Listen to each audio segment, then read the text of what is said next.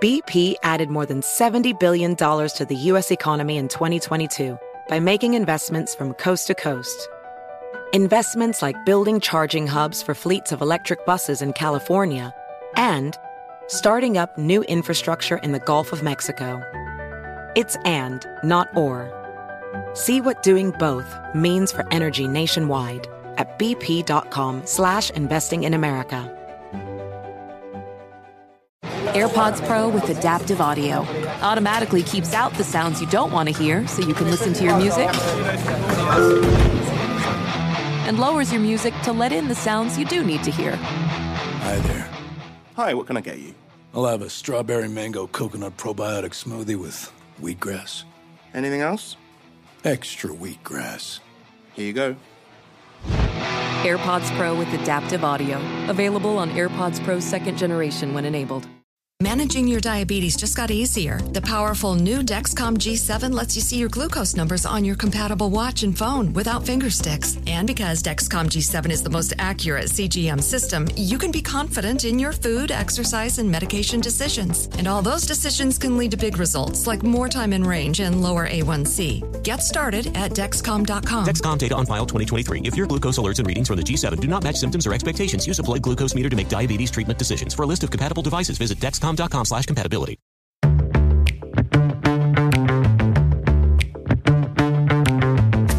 Hi, this is Annie, and you're listening to Stuff Mom Never Told You.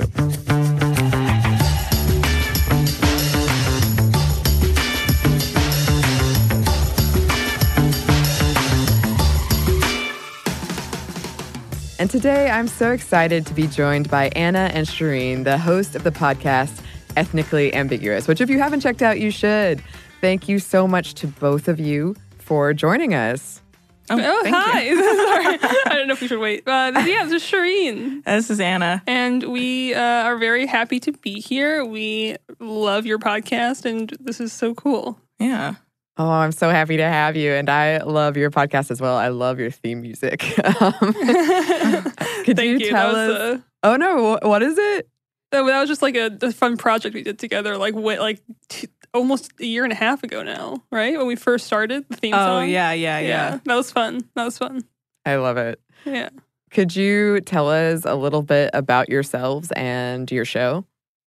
Yeah, so me and Anna met in college, but we became closer when we both found ourselves in LA, like pursuing production and entertainment stuff and film.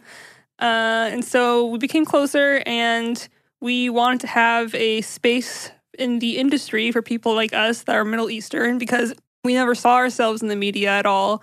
And the more we talk to each other, the more we realize our voices are really important. And so we made a YouTube show that was kind of short-lived by the same name, but we ended up making the podcast Ethnically Ambiguous to highlight Middle Eastern news that doesn't really get talked about in Western media, and also bring attention to people of color and women and just people in the community that are doing really cool things. And I'm Syrian American, and my family they immigrated from Syria. And then Anna is... Yeah, and I'm Iranian American. My parents are both from Iran. And yeah, we just needed a space to also like talk about things that like most people wouldn't relate to. But we just wanted... We're basically... People around us wouldn't relate to us. But then like in the greater sphere of the world, there were all these different people that we knew would understand what we were talking about. We just needed to reach them somehow. Yeah, so like being children of immigrants, being like the hairy like person in school, or like having big eyebrows or whatever. And we talked about all these things that made us feel really alienated and weird growing up. But now it's bringing people like us together with our podcast. So it's really cool. Yeah. I love that. That's one of my favorite things about podcasting is how hearing from people who've said, I grew up in a small town and I never got to see myself or even hear myself reflected around me, but having podcasts made me feel less alone, and it showed me that there was a big world out there and there were other people like me. Yeah. It's really humbling when that happens, because we get letters or like emails and messages from people, and I genuinely like forget that we have listeners sometimes. Like I feel like I'm just having a conversation with Anna, and then like I leave the room and it's fine. But then when we get messages like that, it's like, oh, this is why we're doing it. Like, it's really important. yeah, it just means a lot to me that when we talk about personal things that maybe are hard for us, and then to get a good response, I think it's really an amazing platform. Yeah, and I feel like if I'd only had something like this growing up, I would have been less of a weirdo and like a recluse, because I just felt like I didn't fit in anywhere or with anyone. And it's nice to hear just someone be like, yeah, I went through that exact same thing and nobody got it. Yeah. And it's really cool being that person that someone's like, oh, I'm not alone. Like, if we can be that person or those people to even like a handful of listeners, that would make everything worth it. But the fact that we have more than that and people appreciate it, and even if they aren't or like marginalized people, we get a lot of people saying like, hey, I'm a white person from the Midwest and I had no idea about your culture, and now I'm so curious and fascinated by it. Thank you for like telling me. And so it's a mixed bag of people that are also aliens like us, and people that are learning for the first time what it means to be a child of an immigrant, to be Syrian or Iranian, or just growing up not white, you know? Yeah, and then just to give people the chance to have empathy towards people of color is big, because I feel like we need that more than ever right now. Yeah. Yeah, I agree. And going off of that, when you both came to me with this pitch, it was about growing up with immigrant parents and the rules that you had, and how you were comparing your bodies to the white friends that you were growing up with. So could you talk a little bit about, I'm wondering if it would be useful to talk about your parents and how they came to the United States for this conversation, or not at all. Like, I really would love for you to sort of guide what you think where this conversation should go. Sure. I mean, wait, you want to talk a little about why your parents came? Sure. So my parents married in Syria, and the government has always been really corrupt over there. And my dad, he was a civil engineer. My mom was an English translator and a teacher for some time. But seeing how corrupt the government was, my dad made a choice not to raise a family there. And so they immigrated to SoCal, and he had to start from scratch. He was the graveyard shift at a gas station. So really, the majority of immigrants you see here in the States, it's they had jobs and lives somewhere else, and they really have to start over. And that's why I really think immigrants are just the most strong group of people we have. But regardless, my parents were here, and I was raised Muslim because both of my parents' families are Muslim, and they're Muslim. And so they came from a pretty conservative, I mean, even though Syria is a secular country, it's still conservative when it comes to women, as far as like if a woman has her hair uncovered or is wearing tight clothes, it's assumed she's a Westerner in Syria. And so my dad's family in particular were very strict. All the women in his family are covered. Even though my mom's family is also Muslim, they're more liberal and weren't as strict as far as religion goes. But when we moved here, my dad made sure to raise us all Muslim, and it's something that he really wanted us to hold on to, because he attributed being Muslim to being like part of the culture. And I disagree with that, only because I think being raised with religion made me kind of despise it. And not that I despise that religion in particular, just like all religion. And so I rebelled a lot. I didn't listen to the rules. I wasn't allowed to wear like tank tops or shorts. And when I reached a certain age and like learned how to drive, I would change clothes in my car before going to school. And so little tiny rebellions here and there. But I think both of my parents, they interpreted being a good Muslim or a modest woman with being a good representation of what it is to be an Arab American. And I think that's what they wanted me and my sisters to be like the best example of an Arab American girl that is Muslim. And unfortunately, I don't feel like I am that. but I feel like I'm a good person, and I think that's enough, you know? Yeah, and my parents came from Iran. They came separately from different parts of Iran to go to college in America. And their plan was originally to go back to Iran after they graduated and got their degrees. But the Iranian Revolution happened in 1979. And that just after that, they're kind of like, well, might as well just stay in America and try and work and start a family. And that's kind of around the time my parents met and got married and had me. And my mom is a very devout Muslim woman, and my father is secular. So I wasn't really, like, I would always, when I would hang out with my mom, that's when I would get all my, like, religious vibes from her, and, like, I would hear a lot about it. But with my dad, it was never really a thing. Like, he didn't really care for, and was just kind of like, I can't really handle these religious people pushing their stuff on me, which was not what my mom was. Like, my mom really always kept to herself. But they both came from a more conservative country in the sense, like, my mom always, like, she always dressed very conservatively, and to this day she still does. And that and my father always kind of believed in, you know, doing that and not being too showy, just being, like, classy and clean, and just don't show too much skin because you don't want to pull attention to you. Like, just do your work and don't bother anyone, and no one will bother you. And just very straight and narrow path in life. Like, that's what they wanted from me. And I think I became a little bit more vibrant than that. I would, like Shireen said, I rebelled a lot, and I would wear clothes to just test them and see how far I could get away with it. Like, I wasn't allowed to paint my nails, and I would paint my nails until my dad would basically freak out and tell me to go take it off. And I was just trying to push the limits to see, you know, how far I could take it and how strict they really were. And I learned they were very strict. Yeah. It's a bit of... I think being children of parents that are stricter in the U.S. when you're raised by Americans, or, like, not because we're also American, but when you're raised alongside a more American culture with your immigrant culture, you feel like such just a strange being, because you can't relate to kids that can stay out at late or can wear whatever they want, or, like, it makes you feel so, I don't know, just it's like apart from everything else. I always felt so apart from the general public. And I don't think my parents intended that, but I think they really wanted us to be proud of our culture and be a good like the model minority in a way.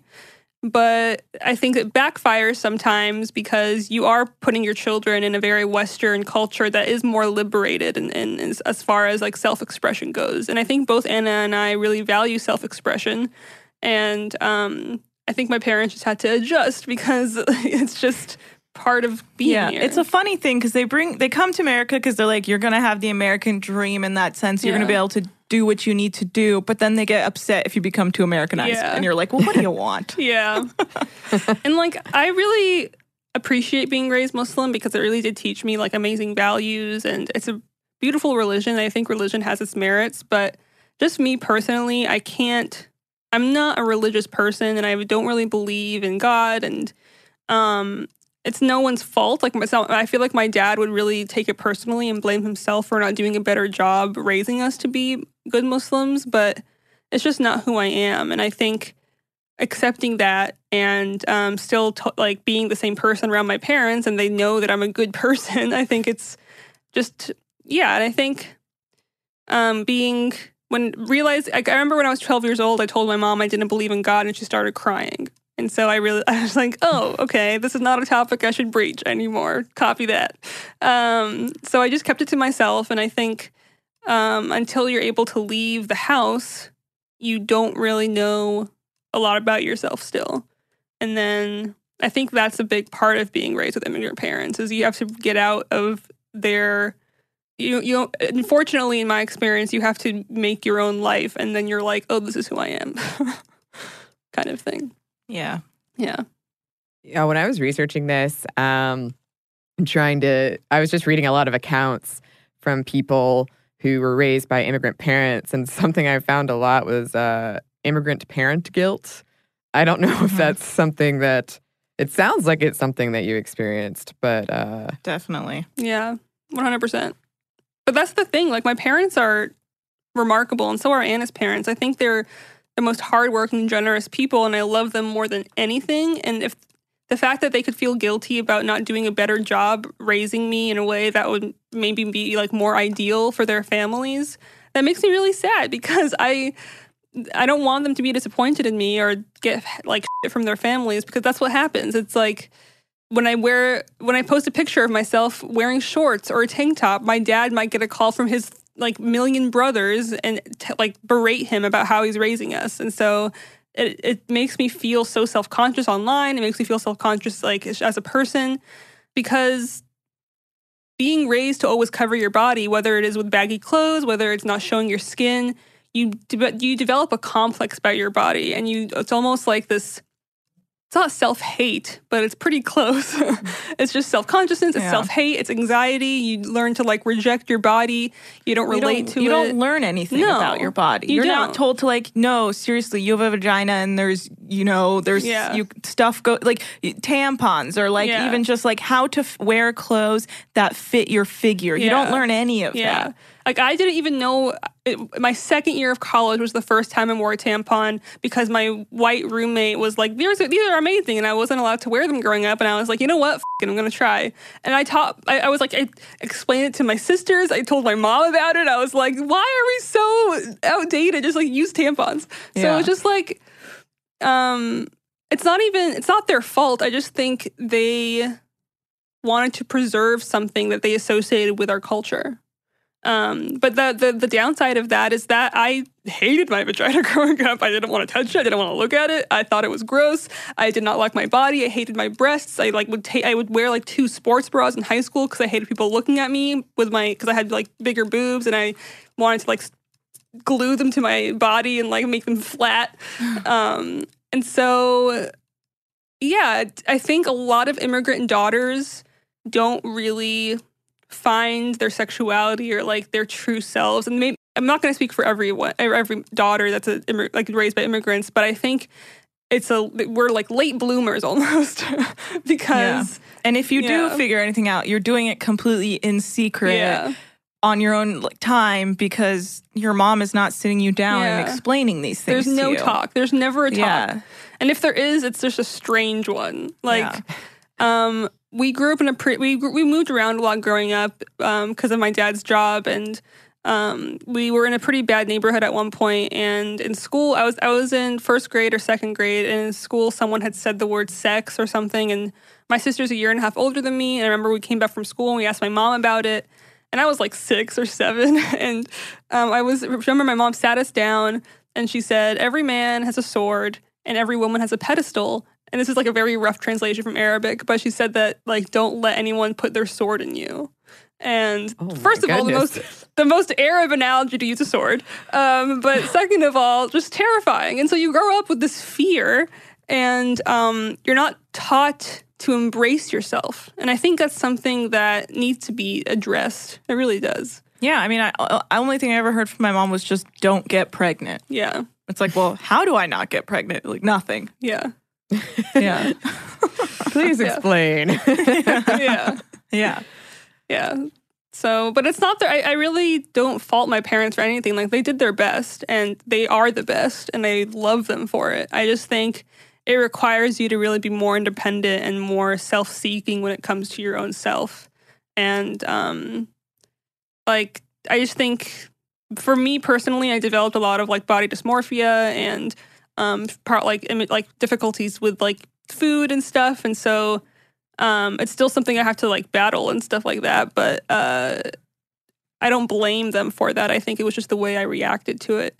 And but yeah, even now, like I feel like I think about the clothes I wear really consciously. I think about the pictures I post really consciously because I'm just like, what if my uncle sees this? What if it's just, I hate that I have to think that way, and I'm trying to not anymore. And like, if there are family members that would like rat me out for something that I'm doing completely normally, then I'll just block them or something.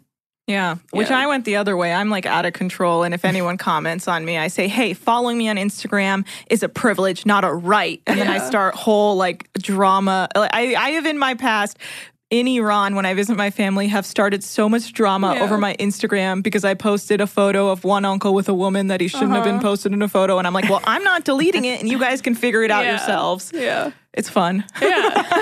It's also interesting because so much of our family is not physically here in America. And so social media is a big part of interacting, like whether it's on WhatsApp or like Instagram or Facebook, like it's a big part of keeping in touch. And like I'm already the worst influence in my entire family because I was the first one to ever get a tattoo.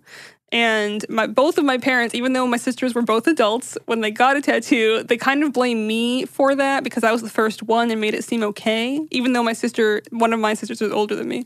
But I've accepted that role. I'm like the black sheep middle child that like starts and is rebellious and is a troublemaker in their minds, even though I've like never actually like done anything that bad in my opinion. But they do see me as like the not bad influence, but kind of, yeah, because getting a tattoo in Muslim culture or Arab culture, and even I think Persian culture is the same way. It's like kind of like, I don't know, like a scummy thing to do.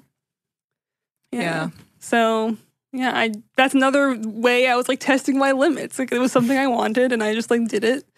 And I don't regret it. But my parents, I think, just accepted me eventually and now they're okay. You know, they realize that I'm my own person, and I think they love each and every one of us. And I think knowing that they raised us to be good people should negate anything else. We have some more of our conversation, but first we're going to pause for a quick break for a word from our sponsor.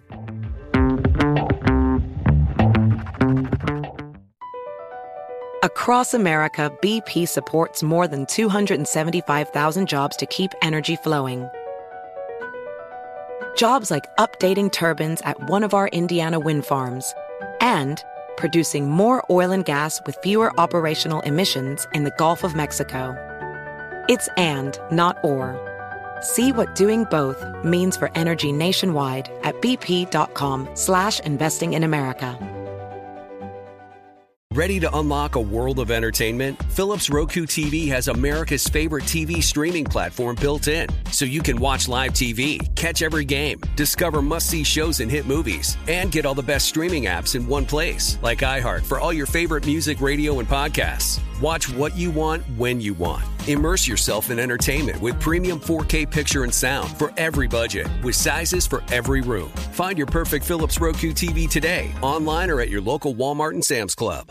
Welcome to the Scene to Scene podcast. I am your host, Valerie Complex. Today, I am chatting with Ji Young Yu. Ji Young stars as co-lead in the 6-part limited series Expats. I think I learn a little bit with every character that I play. I think usually I play a character and it causes enough introspection that I learn something about myself. I honestly can't gush enough about Freaky Tales. I'm so excited to share it with more people. If you like what you hear, be sure to review, like, and subscribe to the Scene to Scene podcast.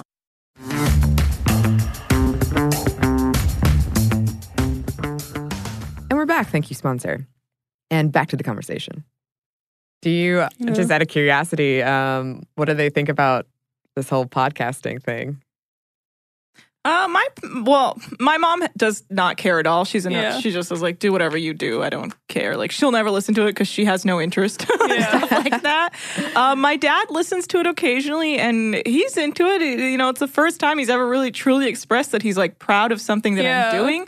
And I do think if it was just any other podcast, he'd be like, oh, you're just messing around. But I think because I do it on the Middle East and our culture, he's more interested and enjoys that I'm bringing, that we are bringing this kind of light to our world and our culture and the countries that, for the most part, in the mainstream media don't really get any attention. I mean, other than Saudi Arabia now, thanks to Mohammed bin Salman, he's really, his behavior has really brought Saudi Arabia to light these days. Really great for the brand. Yeah, you have to kill a journalist to get any attention these days. Oh, geez, yeah. No, but my mom does not listen to anything unless she's on it. We've had both our parents on a couple times. Like, we called them on the phone. And people love those episodes a lot. I love those episodes maybe the most. My dad listens pretty often, and I found myself being nervous about what I say sometimes and censoring myself on my podcast. And I'm far more open when I'm a guest on other people's podcasts because of that reason. But I'm trying to not do that because I want my listeners, our listeners, to know the intimate side of me as well and not be walking on eggshells just because my dad might listen. But my dad is really supportive. He really, just like with Anna's dad, loves that we're proud of our culture and talking about it openly and educating people about us. And I think he's proud that we're proud. He is kind of funny though, because the last time he was on the podcast, he kind of like gave us notes. Like he was like, he does. He holds like a press conference. Yeah, like he won't really compliment me until he makes sure like I should do something better, which is like just like a dad thing to do. I think he's so supportive and he's really proud of me. And yeah, I think I was weirded out that he was listening all the time at first, but it's really just a cute thing that he could do on his commute, and I love that. I love that I'm like a part of his day, you know, and I just have to maybe sit down with him and tell him like sometimes I'll get intimate and maybe you should listen to those ones. Because I think those conversations are maybe just as important as other ones, whether it's about discovering your sexuality or being comfortable in your own skin or our experiences with relationships or drugs or whatever. I think those taboo, in quotes, topics are so important for other people like us to listen to so they don't feel so shameful. Yeah. Yeah, I totally agree. And one thing that you both sort of mentioned at the top, and then I've heard in several of your episodes, is kind of this insecurity around your body, and you were mentioning like your hairiness and eyebrows. Was there a point when you realized that you had this different set of rules as compared to your friends when it comes to like clothing and just the beauty standard, which is awful, but I think we can all agree it's awful. Yeah, I mean, comparing yourself to your white friends, do you remember when that started to set in and what that was like? Yeah, I feel like for me it started in like elementary school when I'd be like, oh, well, no one looked like me because there was no other Iranians around. And I never, like, my hair was so poofy and curly, I just, like, didn't know what to do with it. So I always just had a ponytail. Like, I never did anything with my hair because I just didn't know what to do. It's not like my mom was telling me what to do. So I always had this ponytail, and I just wish I could have straight hair so I could do other stuff with it. You know, it was never really an option. It's just like, if I leave my hair out, it looks very poofy. And at the time, I remember it was like Princess Diaries. And I was like, I need a Princess Diaries like makeover. Well, all of a sudden her hair got all poofy to straight out of nowhere. And I was like, well, that's the dream. I related to that so hard too. We've never talked about that, but me and my sisters were like, damn, I need to go from poof to princess. Yeah. And that, like, you know, of course never happened because my mom was like, I'm not buying you a hair straightener. And I was like, my life is the worst, you know? And also, like, I never had cool clothes growing up. Mm-hmm. Like, my mom would buy me jeans and, like, kind of, like, larger shirts to wear to kind of, like, hide my body. So I never truly understood how to dress myself in any way. Like, I had no sense of fashion because, like, my mom, she has her look, but her look is a very classic. She wears, like, pantsuits all the time because she's a working woman. So she's like, I wear pantsuits. They're conservative. They're nice, but, you know, they're not over the top.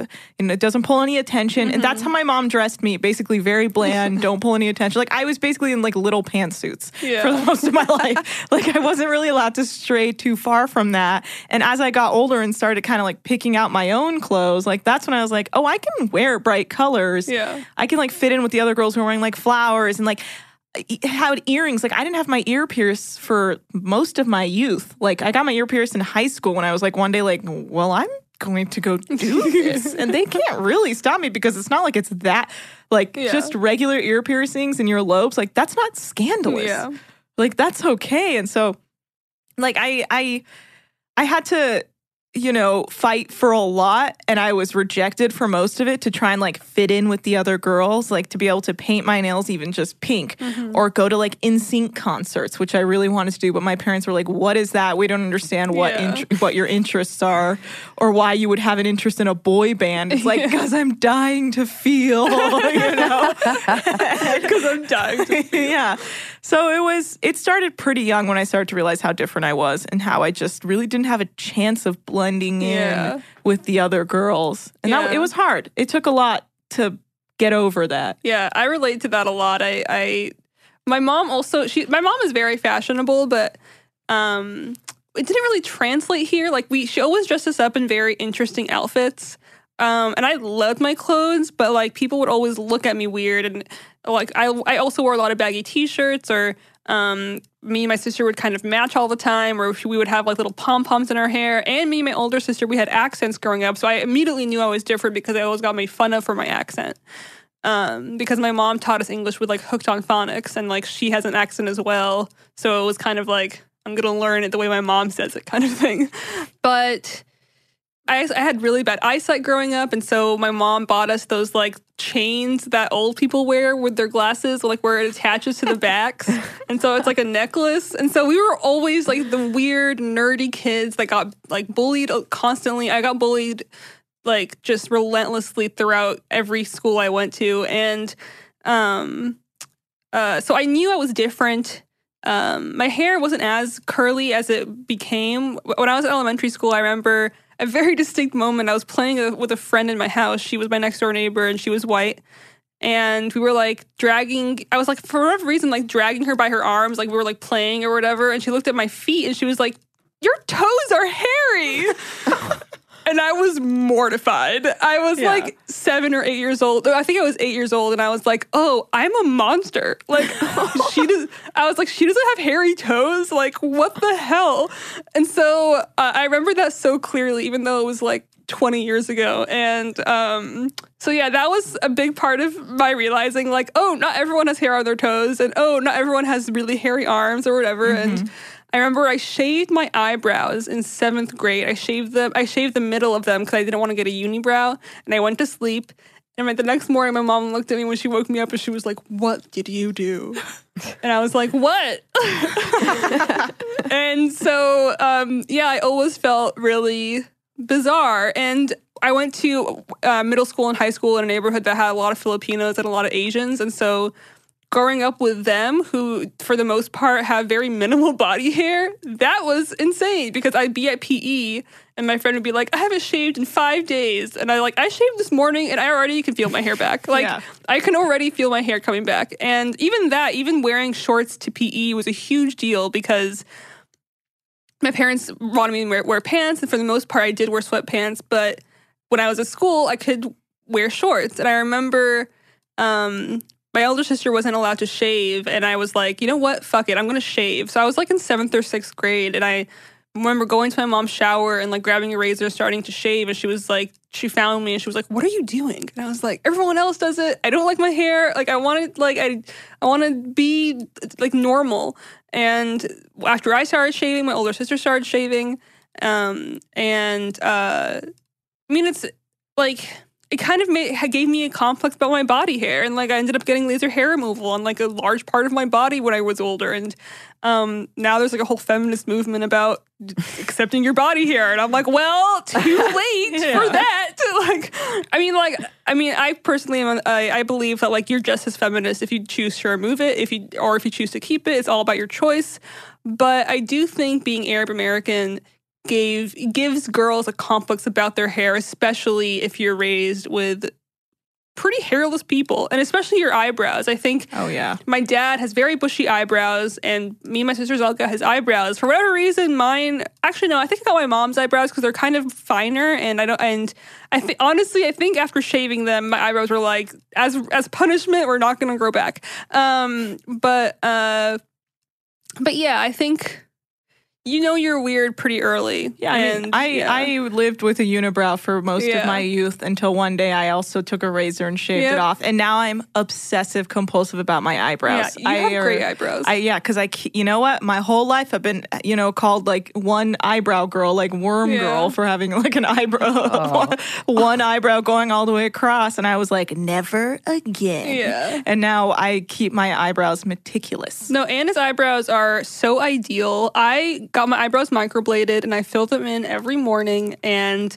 it's the bane of my existence. Just like, I'm hairy everywhere else but my freaking eyebrows. And it's just like, really, like, I can have hair on my elbow but not on my eyebrows. Like, just, well, if I don't take care of them, they get crazy. They look great though. Yeah. The thickness, it's real. Yeah, but that is an upside. Our hair is pretty thick usually. We can handle the sun. I don't know what else. Yeah. But yeah, I think you know you're weird by really early. I think when I was a toddler, we were in ballet, and we were allowed to be in ballet until like my dad deemed it inappropriate. But I remember really enjoying it and feeling normal back then. And I have a pretty good memory for someone that was like young at that time. But I do have very distinct memories when I was like 2 or 3 in ballet class. And not feeling different. And I was also like a toddler, sure, but I think when you get older and then your parents are like, oh, you can't be in ballet anymore because I don't want you to wear tights. I don't want you to wear this. And I remember I wanted to learn. I was obsessed with the cello. I'm still obsessed with the cello. And I wanted to learn it more than anything. And when you're in 4th grade, I think you pick like what instrument you want to play in band. And I wanted to join the orchestra, and I wanted to play the violin and then go to cello. And my mom at the time was listening to this like kind of fanatical religious woman, and she has admitted that she was like in the wrong. But my mom had been told that string instruments were the instruments of the devil. And so I wasn't allowed to learn string instruments, and I like resorted to learning clarinet because I was like, well, and then I ended up playing bass clarinet when I was in middle school because I was like, this is the closest I'll get to the cello. But yeah, it's just like having these, and like not being allowed to sleep over anywhere, not being allowed to go on like sleepover trips for school or anything like that. You already feel like the outsider, and then everyone knows you're the outsider because you're not allowed to do everything. The biggest thing, I'm sure Anna can relate to this, is having weird lunches. Like, we would come to school, and my mom, like, for the most part, had, like, we liked, like, peanut butter and jelly or whatever, but my mom would be really cute, and, like, sometimes she would put, like, I don't know, like, make them into weird shapes, or, like, write my name in Arabic on the bag, and so little things like that. Or, like, something my mom would always do is she would use pita bread for our sandwiches. And so that was already like a burrito. They're like, why do you have a burrito? And like, what kind of bread is that? Just like, I don't know. Little things like that pile up. Yeah, smelly food does not sit well with the other young kids in the cafeteria. Yeah. That's funny because, it's not, but it's funny because I read it. A lot of people, when I was researching this, said that the thing about the lunches making them feel like they were sticking out, or kids were picking on them based on what they were eating for lunch. Yeah. I mean, I love the food. Yeah. I know. It's delicious now, where I'm like, why was I so ashamed? I should have been like, you're jealous.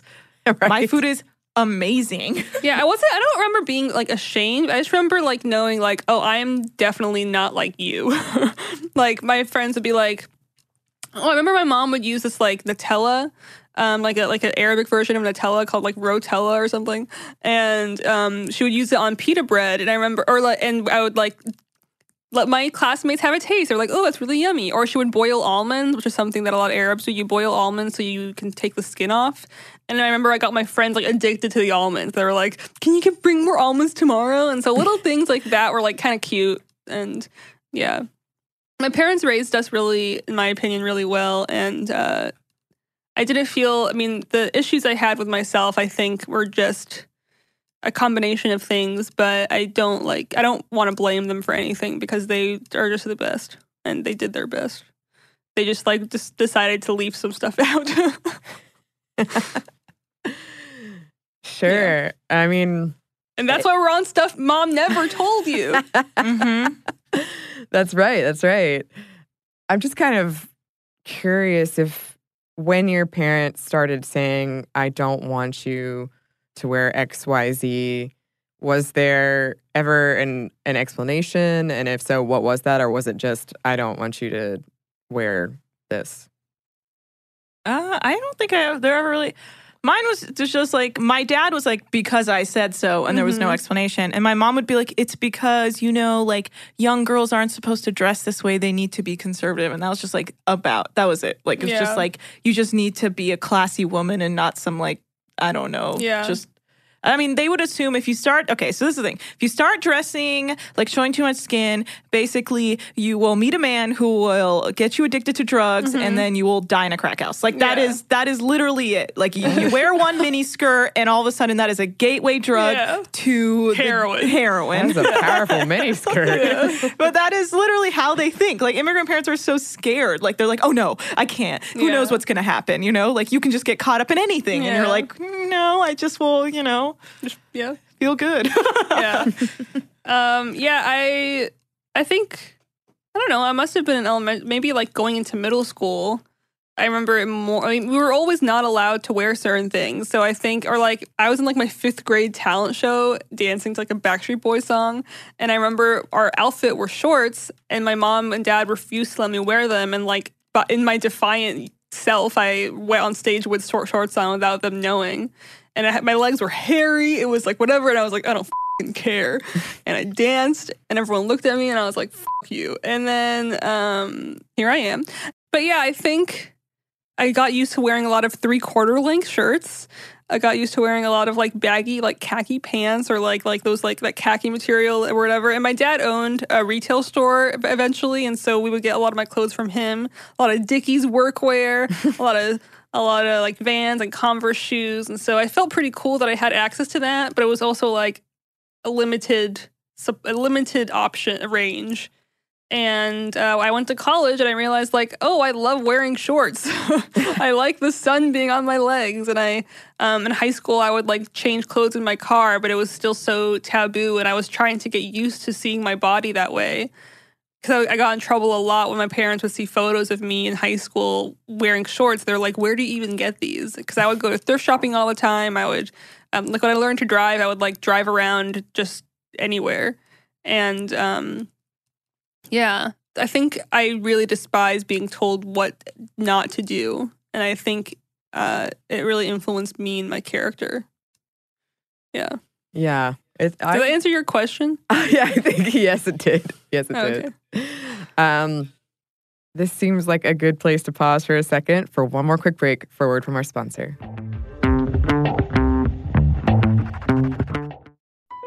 BP added more than $70 billion to the U.S. economy last year by making investments from coast to coast. Investments like acquiring America's largest biogas producer, Archaea Energy, and starting up new infrastructure in the Gulf of Mexico. It's and, not or. See what doing both means for energy nationwide at bp.com/investing in America. Ready to unlock a world of entertainment? Philips Roku TV has America's favorite TV streaming platform built in. So you can watch live TV, catch every game, discover must-see shows and hit movies, and get all the best streaming apps in one place. Like iHeart for all your favorite music, radio, and podcasts. Watch what you want, when you want. Immerse yourself in entertainment with premium 4K picture and sound for every budget, with sizes for every room. Find your perfect Philips Roku TV today, online or at your local Walmart and Sam's Club.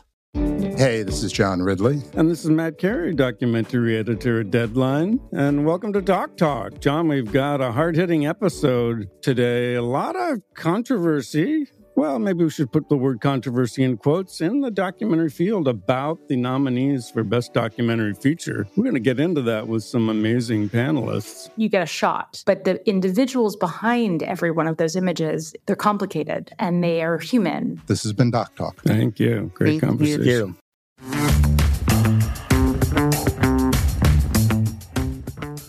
And we're back. Thank you, sponsor. So let's get back into it. Did you ever feel this pressure to be a good representation of being Muslim? Did you feel that? 100%. Definitely. Yeah.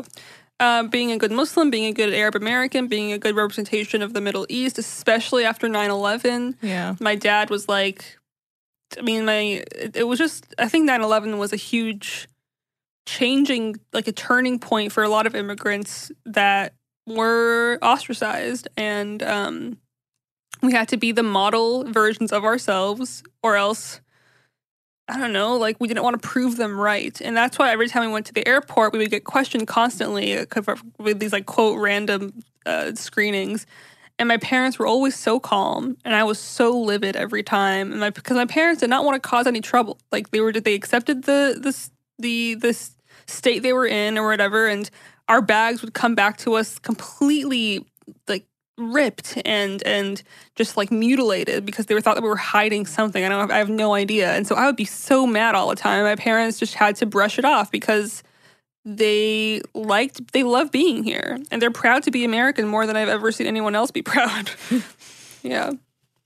Yeah, I feel like our parents are prouder than anyone because they came here, worked so hard to go to school and learn English and like make a career and like make money and get like health insurance, which is so important to them. Yep. And then like have kids who like go to college and they can afford to pay for college. And it's like, that's so much work to come from a country where you don't even like speak the language and build your whole life up. Like they wouldn't do anything to jeopardize that because they have it all. Yeah. Like they're so strong. And like this goes for like immigrant parents in general. They're so strong. They're so fearless, and they're like, because like it's terrifying to speak a language that doesn't come naturally to you. Like it's not your first language. Maybe it's not even your second language, and they're still putting themselves in this situation. And that's why I think my parents are just truly the most remarkable people in my life. Like, I don't know how they did it. It's crazy. Like, my dad has come so far. He is literally out here commenting on all my Instagram posts. His comments are the best. They're all like broken English, but he's still out here saying that he likes our style. My parents love using emojis. Like, it's crazy. Like, they've come a long way. It's crazy. And I appreciate them for raising me the way they did. I think I wouldn't have had it any other way. Like, even though I had a lot of struggles, and I'm sure Anna did too, I think it made us stronger, you know? I think it made us more independent and more reliant on ourselves. And I'm very open with my mom now. We have a very amazing relationship, and I wouldn't take that back for anything. And I think I needed to be a little bit older for her to be more open with me, which is okay. Like, I think she likes having she's a really amazing mother, and she loves having kids, but I think she also likes having a buddy to talk to, you know? Yeah. Were there any rules that around, I'm going to assume the answer is yes, dating? There was no such thing as dating. Exactly. There was no such thing as dating. There's nothing like that. We're not allowed to date. I was told at 18 I could have a boyfriend, maybe. I still can't have a boyfriend. Unless he's proposing to me the next day, I can't date. Yeah. It's not common for you would have to have a very, very liberal Middle Eastern parent for them to be like, sure, have a boyfriend. Yeah. What's his name? Josh? Great. Mark? Ryan? Yeah. No. Like, I have a boyfriend now, and my parents love him, and it's fine. But, like, you know, I never brought, like, if I was, like, talking to guys, I would never bring them home. I wouldn't even bring up anything about them. I would never. I would make them girls when I was talking to my parents.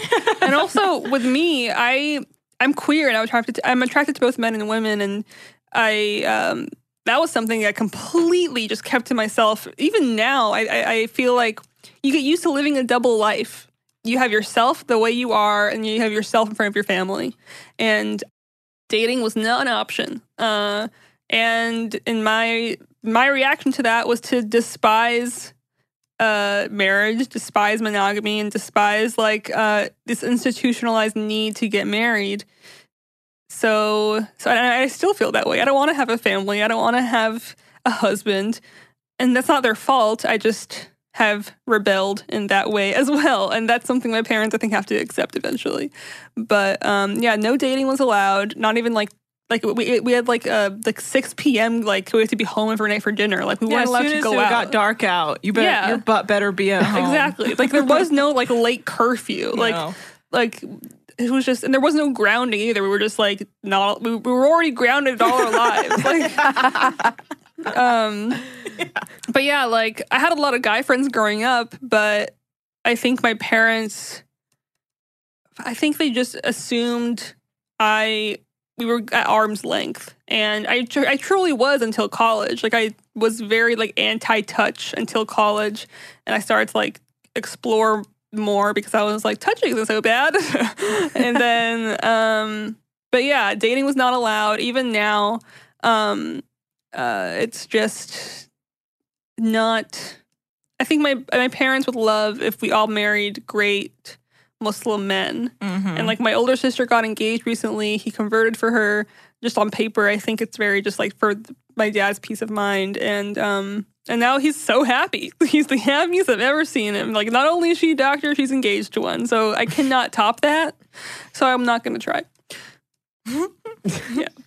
Yeah. That's probably wise.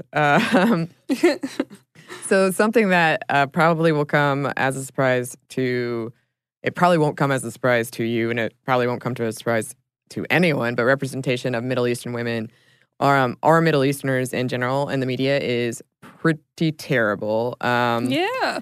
Is that something that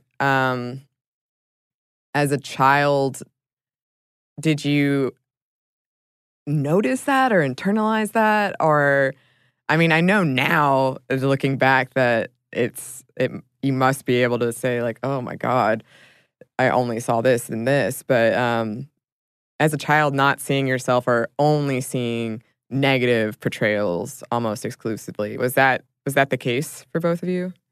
Yeah, I mean, only person I knew of growing up was Christiane Amanpour. She was the only woman. She was a journalist. I looked up to her. I always made my dad put the news on when she was on. And that was all I had. I was like, she's a journalist. Wow. Like, maybe one day I'll do that. It's just something. Look at her. She's on TV. She's doing it. And that was it. Like, I had no sense of anyone else. Like, to me, I was like, and we can only be doctors, lawyers, engineers, because that's what your parents tell you literally from the womb, is like point at the doctor who delivered you and be like, that's your future and that's that. And you're like, okay. But like, seeing her have this kind of, while, I mean, Christiane Amanpour she's not nobody. She actually is a very respected journalist, but like to get to that point where I could be like, I could be a writer or, I mean, podcasting at the time, I had no sense of it, but like it didn't exist. But to be someone who could report on things in the news and that was really crazy to me. And I was like, well, that's kind of what I want to do. I know I want to get into some sort of like news at the time. I didn't know what. I knew I wanted to write. I had this idea like I would be a journalist or something like that. And I never said that out loud to my parents because it would kill them and they would be mean about it. But that's what I had. And there was I think that was it. Like, I had no sense of anyone else. Yeah. That was the only profession I thought I could go to that wasn't one of the ones my parents wanted.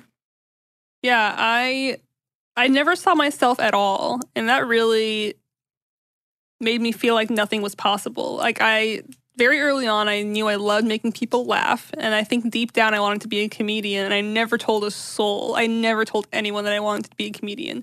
And then I studied a lot of photography, and I took a lot of like photo and art history classes in high school, and I realized like maybe I can make a living out of this. And so then I wanted to study art. But my parents, I mean, they weren't very supportive at the time. They're very supportive now, but at the time, we had our troubles. And, I just never saw anyone that looked like me doing anything that I wanted to do. I never saw any comedians that looked like me. I never saw any artists that looked like me, any filmmakers, any directors, any writers. Like, I'm a filmmaker now, and I write and direct my own stuff. But if I had seen someone doing that when I was younger, I would have done it a lot earlier. I would have known it was possible a lot earlier and known that like that was an option for me. I think that's why I'm sometimes envious of those that are raised in the entertainment industry because they're raised already knowing it's a possible career choice. And yeah, I always wrote a lot of poetry. I was a big writer, a big reader growing up. And so I knew I loved the arts and I loved writing and I loved creating things. But I never saw anyone doing it, and that didn't stop me from doing it on my own, but it did stop me from thinking it was something I could live off of. And that's kind of unfortunate because for like most of high school, even though I was in art and everything, I had convinced myself that I wanted to be a psychiatrist. I had convinced myself I wanted to be like a neurologist or something because I loved the idea of the brain. I was very like depressed, and so the idea of mental illness was something that was very fascinating to me. And I convinced myself that like I can do my own stuff on the side, but for money I have to do this. Then I failed AP chemistry, and so I was like, maybe not. I think that's a huge reason why we started the podcast, is to be more visible to the younger versions of ourselves. Like, all my work really revolves around the younger version of me, like making sure she would be looking at me being like, yeah, I can do this. whether it's poetry or filmmaking or photography or podcasting or anything, I think allowing ourselves this platform has really been empowering for the both of us. And because our voices are important even if they weren't that accessible back then. And I remember Sarah Silverman being the only person I thought kind of looked like me because she had like dark hair and talked about depression a lot. And I appreciated her for that. She like talked about not wanting kids and talked about like just, I don't know, like things I related to. But she was a white Jewish woman. Like I had to draw from very small images of myself that weren't even me. But yeah, I think that's a huge reason why I want to stay in the industry and keep working in the industry, is because I need to represent myself because no one else will. Yeah, we've talked about on this show before so many times the importance of seeing yourself represented, and what you're describing sounds kind of cyclical, right? Because if you never see yourself, then maybe you think that isn't an option available for you. And so then it continues. Like, we're only hearing from the same types of people and the same types of stories. So I am glad that's changing. Do you feel like, are there things that you've seen that are positive signs of change, other than the both of you out there making content, of course? Yeah, I think social media helps a lot. I think it helps open the door for people like on Twitter. Like different magazines are out here, like Muslim Girl Mag. Like there's all these different groups that you can like turn to, and you can see what their feeds say, and they're putting out positive, information about like who you are and what, like how to deal with things. And I like you can go out, I mean, I hate to say Facebook because Facebook is the worst, but like groups on, those kind of social medias, or even like Instagram, you can like follow hashtags of, like women who like I do it with eyebrows, and there's all these like beautiful like women of color with their eyebrows, and I'm like, wow, what a world, I'm obsessed with eyebrows, but and that I think really helps broaden our horizon, especially now that we all have phones, and of course there's a dark side to all of it, but I think having the access to explore, especially even like getting podcasts and like hearing our show, it's important for the representation, because now it's just so much more widespread and you can access it anywhere. Yeah. Especially because the majority of podcasts and podcast listeners are white men. Like, they're hosted by white men or their listeners are white men. So we're already like trying to break that barrier. I think as much as I appreciate, and I really do appreciate all those magazines that are catered towards those niches, whether it's queer identity, whether it's religion, or being a marginalized person, I think unless you seek out those things, you won't know they're there. And I think it's going to take a long time for them to be mainstream, to have a person of color on the cover of a magazine without it being a big deal. Or, you know what I mean? It shouldn't.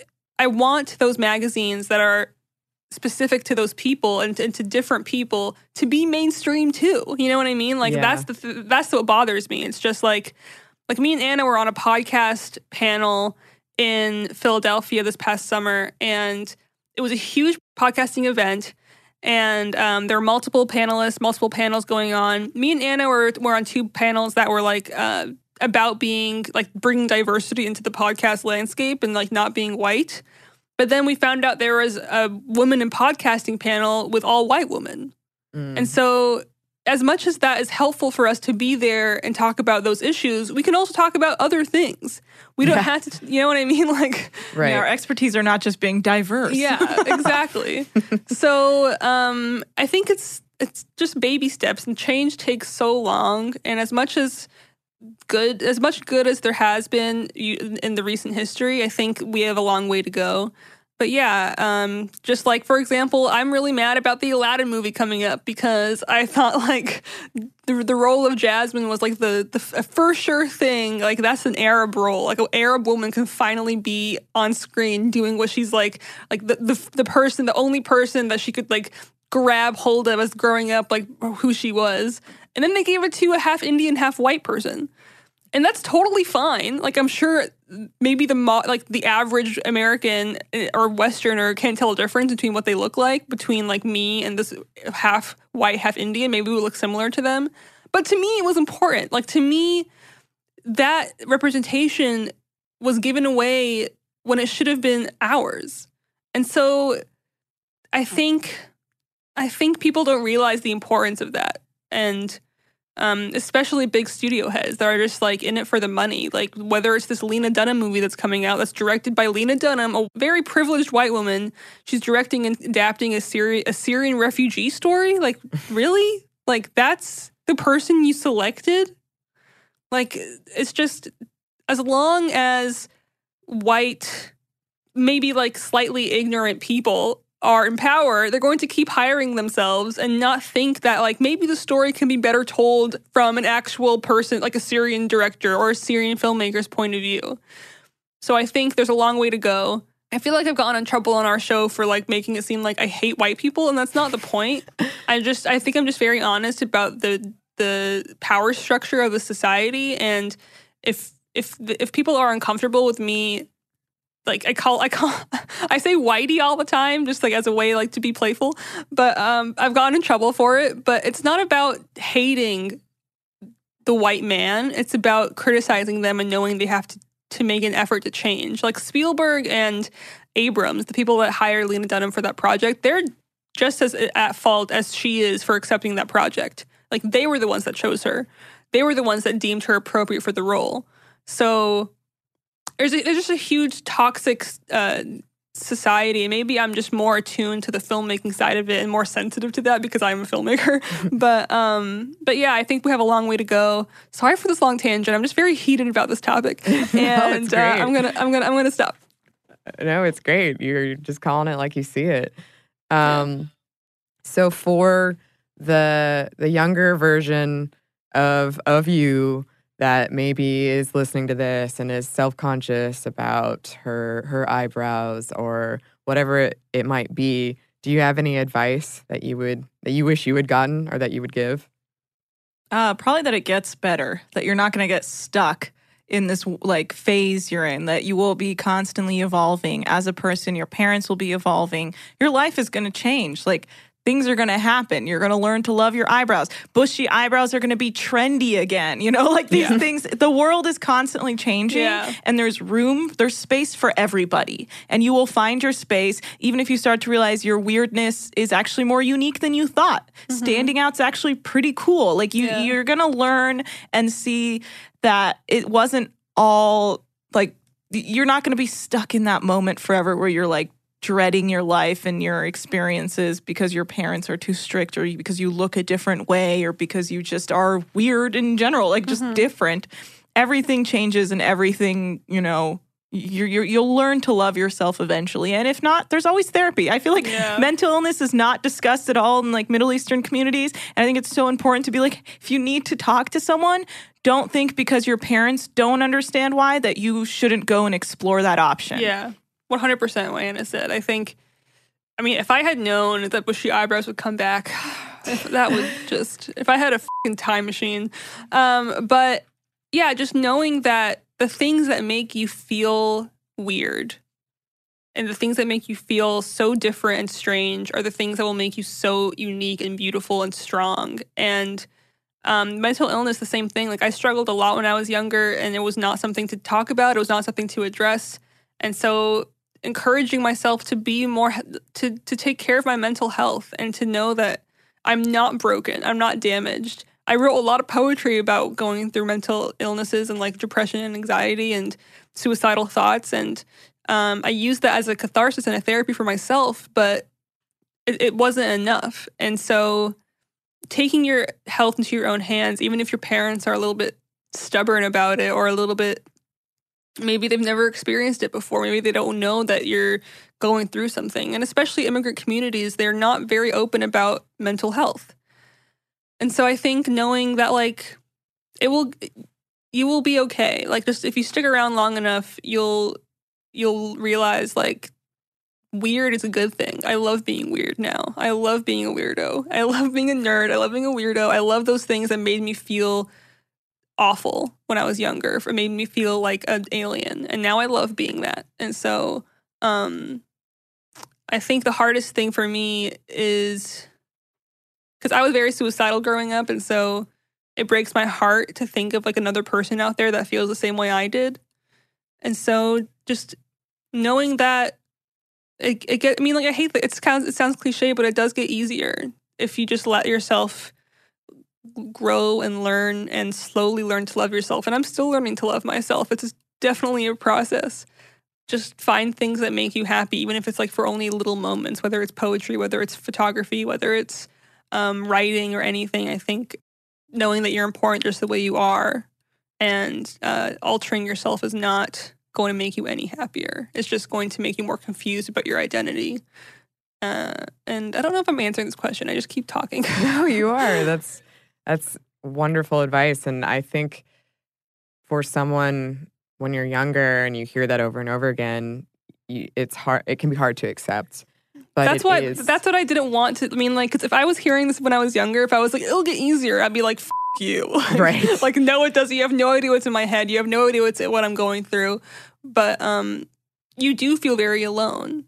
And I think being okay with yourself when you're alone needs to happen in the process of loving yourself. And so just knowing that, like, it'll take time to do that. Yeah. I don't know. I think that is a wonderful place to end it, unless either of you have anything that you would like to add. I mean, that's it. I mean, thank you so much for having us. I know. Thank you so much for having us. It means a lot to us. Yeah. Oh, thank you so much for coming on. This was such a lovely conversation, and I had a wonderful time. Come back. You're always welcome. Of course. Oh, thank you. Yeah, we'll definitely come back. Where can the good listeners find you? Well, Ethnically Ambiguous is our podcast. It's on the How Stuff Works iHeartRadio network. We're on iTunes. You can find us Spotify, Stitcher, anywhere you find podcasts. You can find us on the iHeartRadio app. We're out here. You can follow us on Twitter. You can follow us on Instagram. We're constantly posting about news and things that come up on our show, Instagram and Twitter. Our Twitter is very active. We respond to everyone. We talk to everyone. And you can follow me at Anna Hossnieh, ANNAHOSSNIEH on Twitter. And then Ethnically Ambiguous's Twitter is Ethnically Amb, AMB, and then Instagram is Ethnically Ambig, AMBIG. And you can follow me on Instagram at ShiroHero, SHEEROHERO, and then on Twitter it's ShiroHero666. And so keep up with us. And we love interacting with our listeners. And I think it's one of the main things that, like, I don't know, we tried to emphasize is that we're people just like you. I can't wait to read the comments, your dad's comments. Yeah, they're great. And his dad has the best comments. Yeah. And you can always email this podcast, at momstuff@howstuffworks.com. And you can find us on Twitter at momstuffpodcast and on Instagram at stuffmomnevertoldyou. Thanks as always to our producer, Trevor Young, and thanks to you for listening.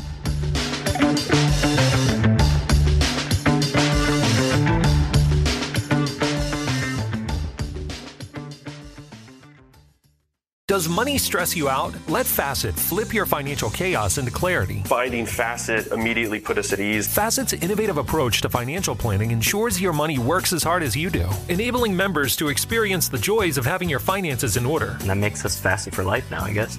Visit Facet.com, FACET.com to learn more. This ad is sponsored by Facet. Facet Wealth is an SEC-registered investment advisor. This is not an offer to buy or sell securities, nor is it investment, legal, or tax advice. These testimonials are from current Facet members who are not compensated. All opinions are their own and not a guarantee of a similar outcome. Hey Sarah, I loved that spring break vlog you posted on Zigazoo. OMG, you watched it? Yeah, it was so cool. I think you're so talented. Social media is only positive with Zigazoo, the world's largest and safest social media network for kids. In Zigazoo, all community members are verified kids like yours, and all content is fully human moderated. Try out Zigazoo this spring break. Download the Zigazoo app today. Ready to unlock a world of entertainment? Philips Roku TV has America's favorite TV streaming platform built in, so you can watch live TV, catch every game, discover must-see shows and hit movies, and get all the best streaming apps in one place, like iHeart for all your favorite music, radio, and podcasts. Watch what you want, when you want. Immerse yourself in entertainment with premium 4K picture and sound for every budget, with sizes for every room. Find your perfect Philips Roku TV today, online or at your local Walmart and Sam's Club.